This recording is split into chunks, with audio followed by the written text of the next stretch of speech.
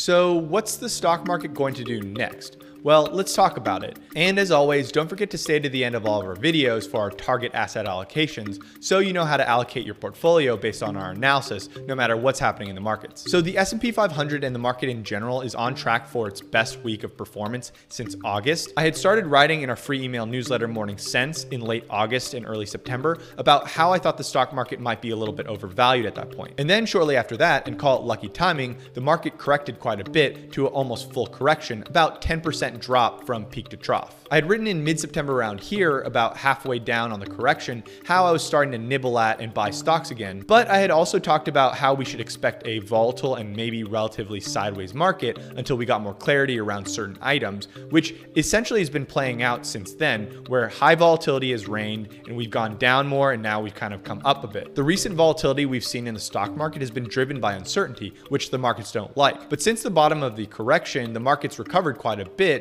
and it's because the market's turned somewhat optimistic lately, specifically around new conversations and negotiations around a potential stimulus package in Congress and Biden's increased lead in the polls, which creates a little bit more certainty about the outcome of the presidential election. Looking at this research report by Yardeni Research, which you can go to at yardeni.com, the overall market still does look pretty expensive, trading at forward price to earnings valuations we haven't seen since the tech bubble. But since August, the valuations have come down to more reasonable levels, I will admit. What's really interesting here is when you split out large cap, mid cap, and small cap stocks. Large cap stocks are trading at about 22 times forward price to earnings, which as you can see here still remains about 20 to 25% elevated from where they've traded in the past. And in contrast, small to mid cap stocks haven't rallied as much and remain at relatively reasonable valuations at about 19 times forward price to earnings, around similar to where they've traded in the past maybe 8 years. Now there's a good reason for this. Large cap companies have weathered COVID much better than their smaller or mid-sized peers,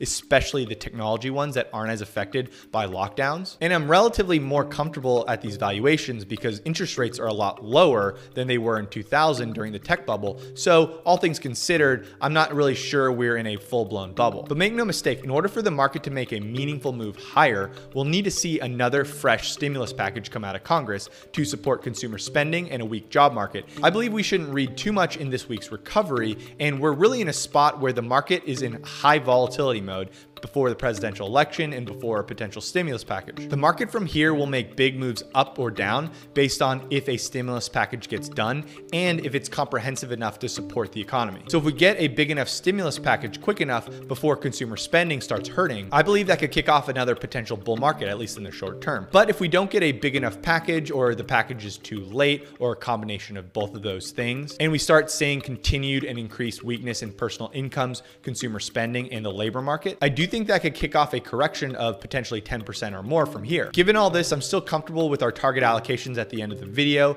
We're still exposed meaningfully to the upside, but we still have cash enough to be prepared to buy on a potential drop. Hope that's helpful, and please don't forget to like this video for the algorithm and subscribe to the channel for more content. Until next time, happy investing.